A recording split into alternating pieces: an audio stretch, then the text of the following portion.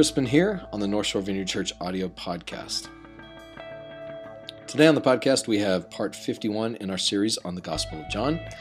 Today we come to the command of Jesus to love one another. This is foundational to what it means to follow Jesus and to live out our life of faith. Be sure to keep the date open on December 6th. Friday night, we're going to be doing a live recording worship night featuring special guests from other vineyards in the Houston area and New Orleans as well. So, want to join us for that? That'll be December 6th at 7 p.m. But other than that, let's go ahead and head to the talk. Thanks for listening. North Shore Vineyard Church, downtown Covington. If you're just joining us today, if this is your first time or if you haven't been around here long, we have been going through the Gospel of John for quite some time now. We come to part 51. And today we're going to pick up the Gospel of John in John chapter 13, verses 31 through 35. So you can listen or read along with me. So here we go. Just to let you, just a little recap of the last couple of weeks. We kind of left off on one of the last passages where Judas left the room. This is during the middle of Passover week, and Jesus is celebrating Passover with his disciples, and he tells them, as we said last week, one of you will betray me, and it was Judas, and Judas, he says, whatever you're going to do quickly. Judas leaves the room, and we know that the rest of the story, Judas goes out and betrays Jesus for 30 pieces of silver. So, this is where we picked up the story. So it says, now when he, Judas, was gone, Jesus said, now the Son of Man is glorified, and God is glorified in him. If God is glorified in him, God will glorify the Son in himself, and will glorify him at once. My children, I will be with you a little longer. You will look for me, and just as I told the Jews, so I will tell you now, where I am going, you cannot come. A new command I give to you, love one another. As I have loved you, so you must also love one another. By this, everyone will know that you are my disciples if you love one another. This is one of those passages in all the Gospels that's one of those just high point passages. You know, Jesus didn't give a whole lot of commandments in his ministry. He gave, as far as I can tell, about 3 commandments. And this is the only direct, flat-out commandment. The other commandment is when somebody said, what's the greatest commandments in the book of the law? And Jesus says, love the Lord your God with all your heart, and love your neighbor as yourself. He says the entire Old Testament, the entire Old Covenant, the prophets, the law, everything was summed up in that.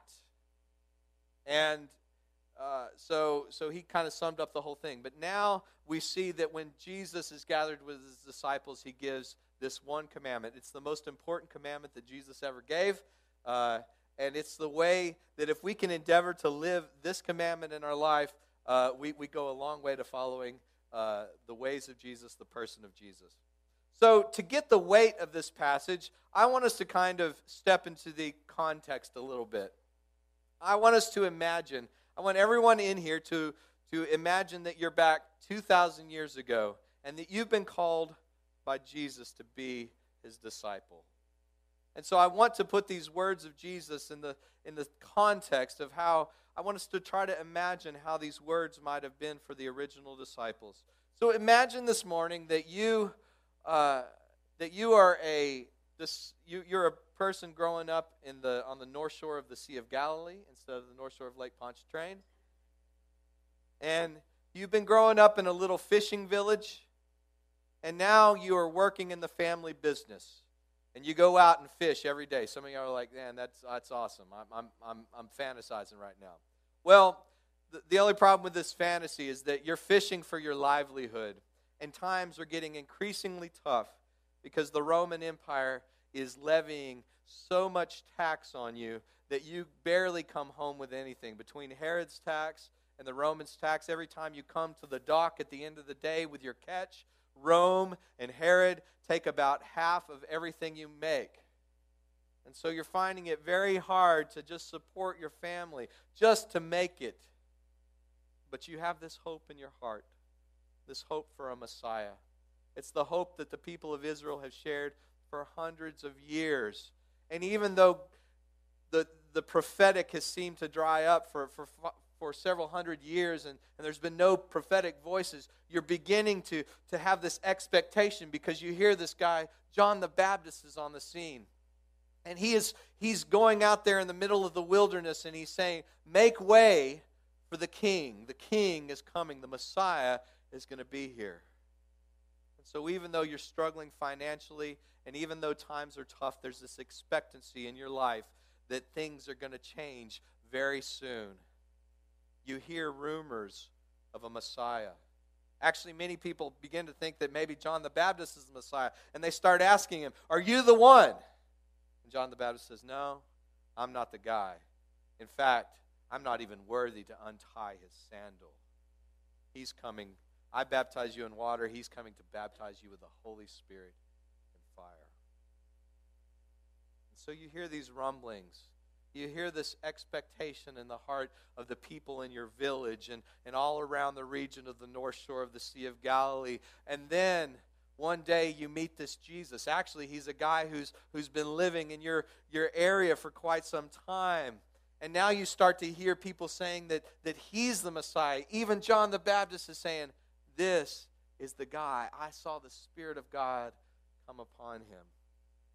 And bit by bit, you begin to hear of the teaching ministry of Jesus. And then one day, he shows up. You're sitting there with your fishing boat, trying to clean your nets and everything. And Jesus, this guy that people are beginning to say is the Messiah, shows up.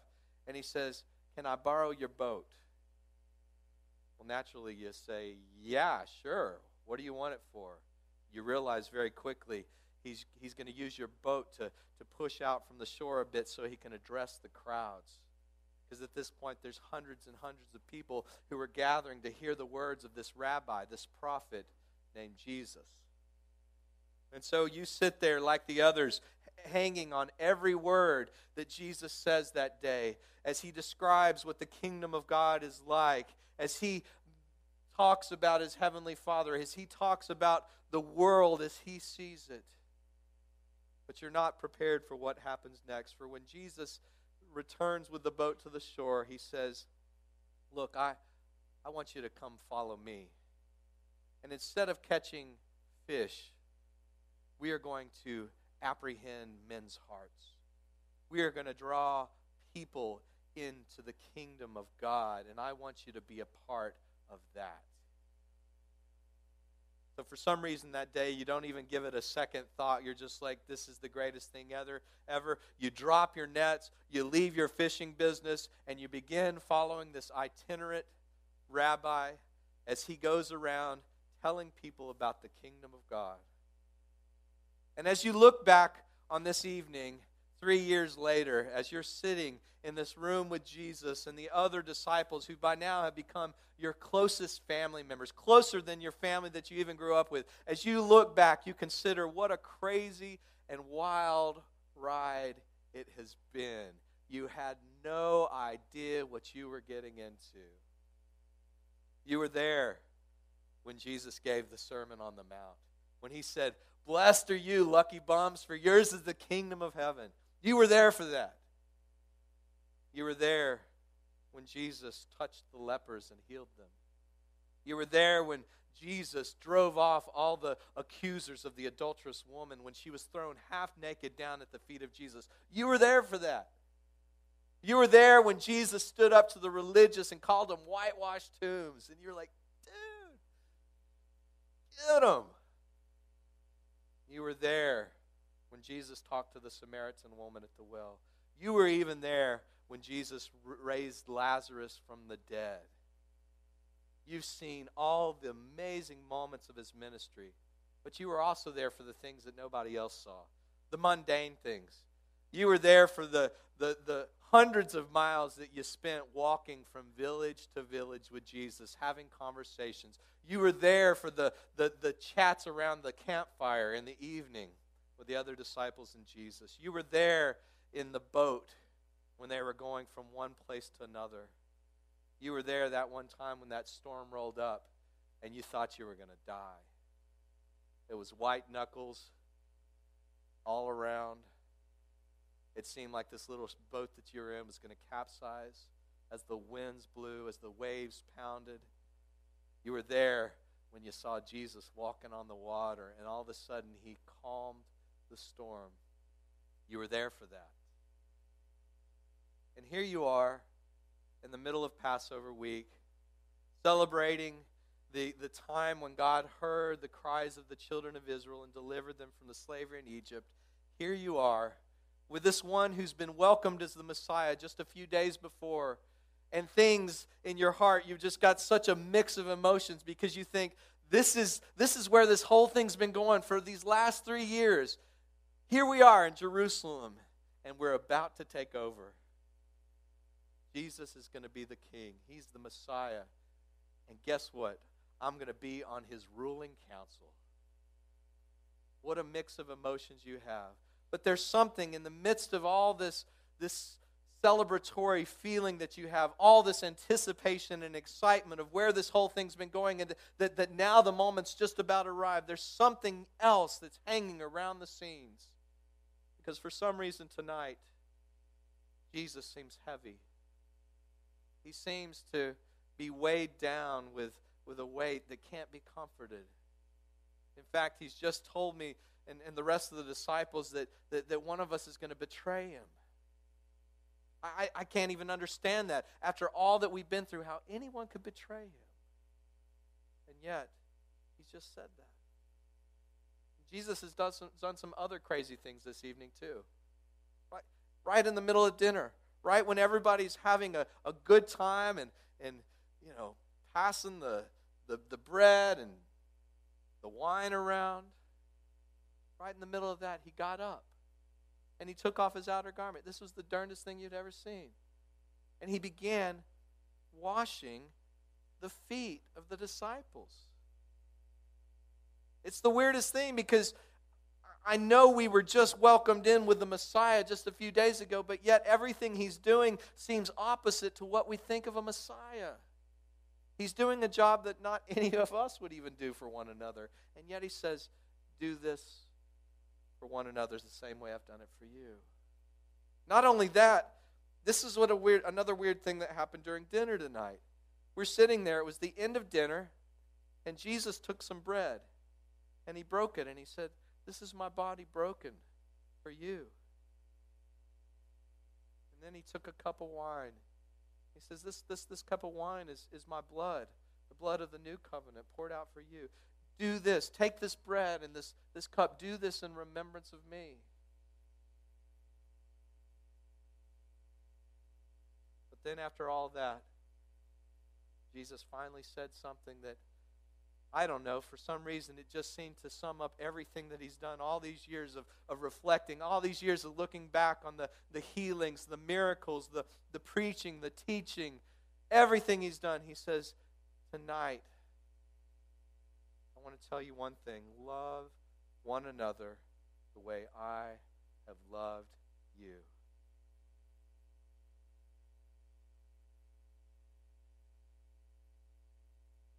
I wanted to start this message with a time of reflecting on this because do you see maybe this morning how those words might have felt to you as a disciple?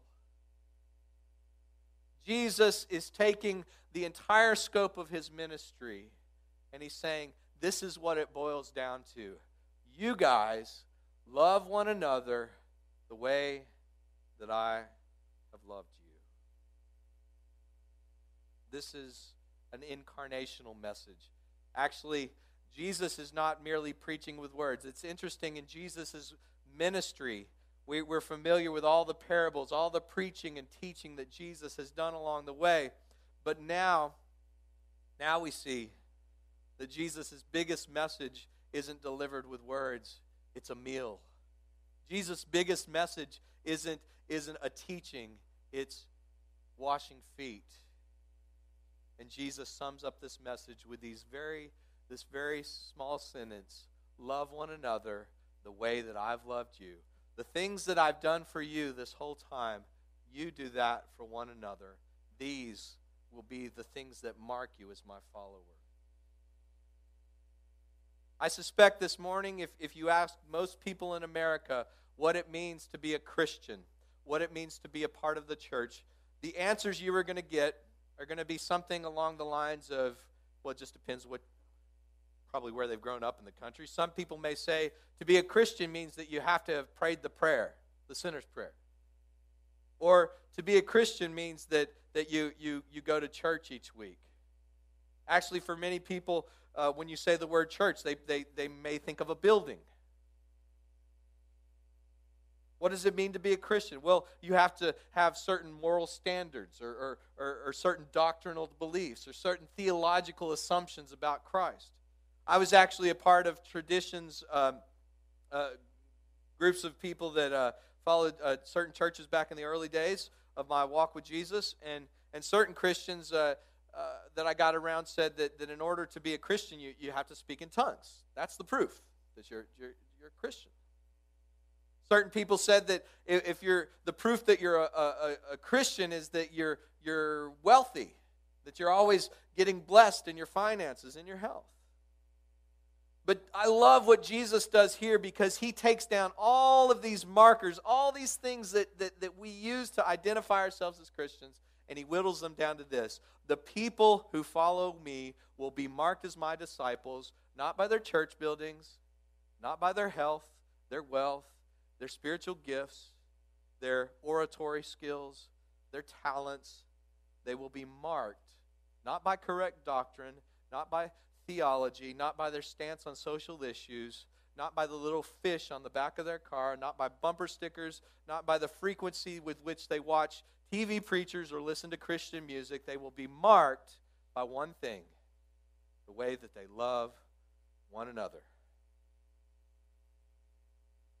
I really wish we could get away with just marking, just putting a fish on the back of our car like, I'm a Christ follower, I'm a Christian. It says so on my Facebook profile. Trust me. Where it says religious preference, I put Christian. I wish it was that easy. But the reality is, the proof is in the way that we love one another. 1 Corinthians 13, the Apostle Paul elaborates on this. He says, if I speak in the tongues of men and angels, but do not have love, I'm only a resounding gong or a clanging cymbal. If I have the gift of prophecy and can fathom all mysteries and knowledge, and if I have faith that can move mountains, but do not have love, I am nothing. If I give all I possess to the poor and give over my body to hardship that I may boast, but do not have love, I gain nothing. I love what Paul is getting at. He's getting at the ways we identify ourselves as Christian. I'm a faith guy. I'm a spiritual gifts guy. No, I'm a social justice guy. No, I'm a martyr guy. I'm a martyr. Paul says you can be burned at the stake. You can have the faith to speak to a mountain. It can be moved. You can have amazing insight on the scriptures, but without love, you got nothing. Nothing.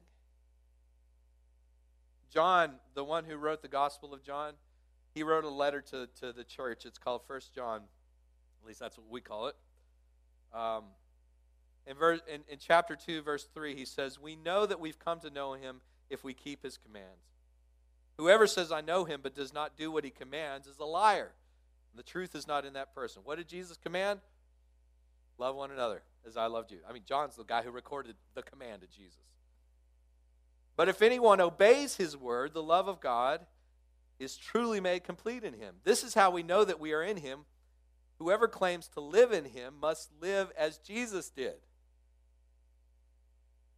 Again, we come back to what's going on in this Passover feast with Jesus.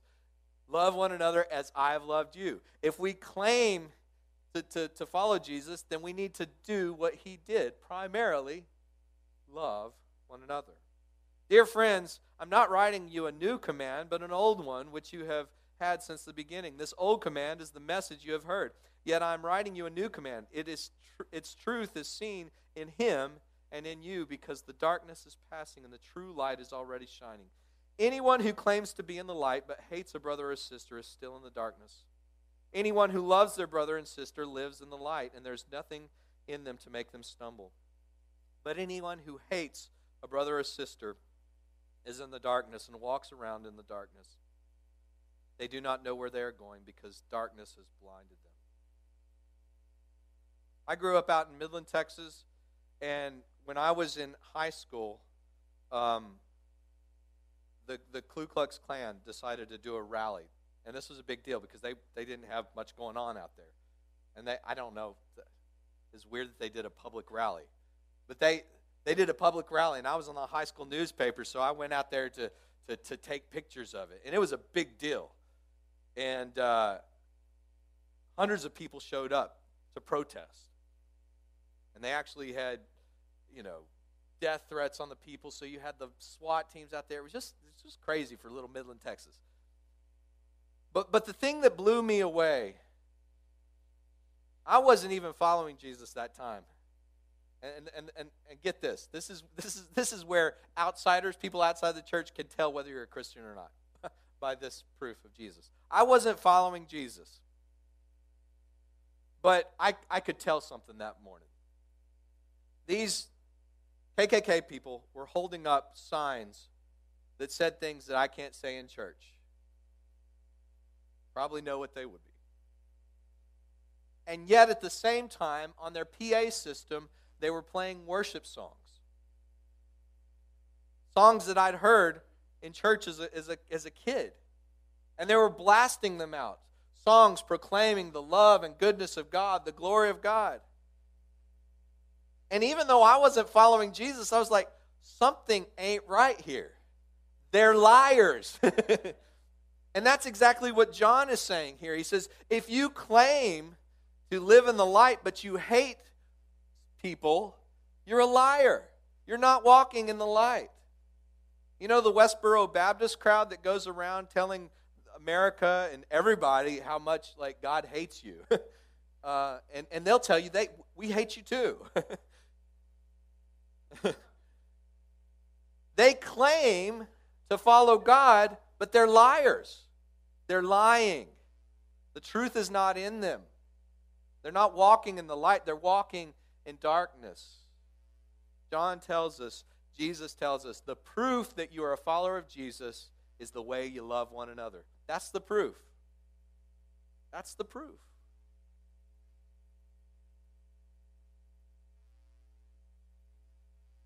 I came across this recently. Did you know in the first couple of hundred years of the church, there were some non-believing Jews and pagans who brought criticism against the church. One guy was a guy named Celsus. He was a Jewish guy, and he said the early Christians were idiots because your own prophets said that when the Messiah comes, that the nations of the world will make war no more. So if Jesus was the Messiah, how come all the nations of the world are making war? He can't be the Messiah. But you know what the response of the early church fathers was? And I love this. They said this: Jesus was the Messiah. The church comprises people of every tongue and tribe who used to make war with each other. But they've been baptized, and they no longer make war with one another. They no longer learn war. The nonviolent church is the apologetic of Jesus being the Messiah. I love that. The proof that Jesus is God is that there's a group of people on planet Earth made up of people who used to hate each other, who used to fight each other, and now in Jesus they've been reconciled to God and to one another. That's the proof that Jesus is King. You know, as a pastor, I go to all kinds of conferences, and there's all kinds of books and people talking about church growth. If you want to grow your church, you got to have this program, and you got to do this kind of multimedia thing, and serve this kind of coffee, and do this kind of... all kinds of strategies for how to evangelize, how to get more people in your church. And I'm telling you, I'm convinced that the biggest evangelistic tool for the church, the biggest tool for getting people to be a part of the church is not our programs, not our buildings. It's not our cool worship music. It's not our lights. It's not the things we do in the community. It's the way that we love one another. When people come into a group of people and they see that Democrats, Republicans, they're hanging out, people from both sides of the tracks, rich people, poor people, when they see folks who outside of the church would not get along for anything, but who have been reconciled because of Jesus, that is a testimony that he is king. You know, a friend of mine planted a church in Hollywood, right on the Strip. He's a guy who, we actually do some of his songs here, David Roos.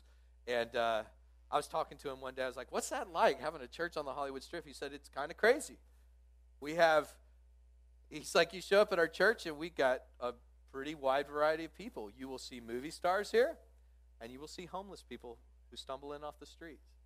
And they're all joining together singing the praises of Jesus, some with alcohol in their breath, some smelling like they haven't had a shower in months because they haven't, some people who are record executives, some people who are just normal folks, young people, old people, black, white, Mexican, Asian, joining to celebrate Jesus. This is what we've invited to be a part of. And this is the central message of Jesus. Think about this. Jesus, in his final moment before he goes to the cross, he could leave his disciples with anything. And he boils it all down to this. You guys, love one another the way that I've loved you. We are going to truly follow Jesus. We can't hate people anymore. We can't hold in unforgiveness and resentment. We can't do that. We let that go. We repent of that. We submit to Jesus. We do our best to serve, to love, to forgive, to walk in humility. And when we do, people will see that Jesus is in our life. People will see that we are followers of the King. Now today, I want to close with this. I said this at the beginning, and I'll say it now. When Jesus could speak his final words to his disciples, he didn't offer some elaborate teaching. He didn't preach at them. He gave them a meal. And that meal speaks louder than words itself. He gave them foot washing. He gave them an example. Jesus said after he washed their feet, he says, now I want you to do the same thing for one another. Was Jesus meaning that they needed to wash each other's feet all the time? Well, they could. But I think Jesus was pointing at the reality. The same way that I have lowered myself and served you, done the most disgusting job that could be done in our culture at that time, I want you to serve one another. Nothing is beneath you. And then Jesus gives them the meal, his body broken for them, his blood poured out, the new covenant. And he says, do this in remembrance of me. Was Jesus saying that I want you to just celebrate communion all the time? Probably. That's part of it. But I think even more than that, he was getting at the reality towards which communion points. I want you to be broken and poured out for one another in the same way that I've been broken and poured out for you. Communion is a way to celebrate our being reconciled to God. It's a way for us to celebrate God's love for us. But it's also about celebrating and remembering what Jesus has called us to. He's called us to the lofty goal, the glamorous, amazing, worldwide ministry of humbling ourselves, laying our lives down, loving one another as he has loved us. This morning, I want to invite Penny and Faith up here, and they're going to give us communion this morning. And I'm going to lead us in a worship song, and after you're done with communion, just join me in singing this song that we sang in worship earlier. Take the body broken for you. Take the cup. And remember Jesus. Remember what he's called you to. You can make your way up anytime you feel like it.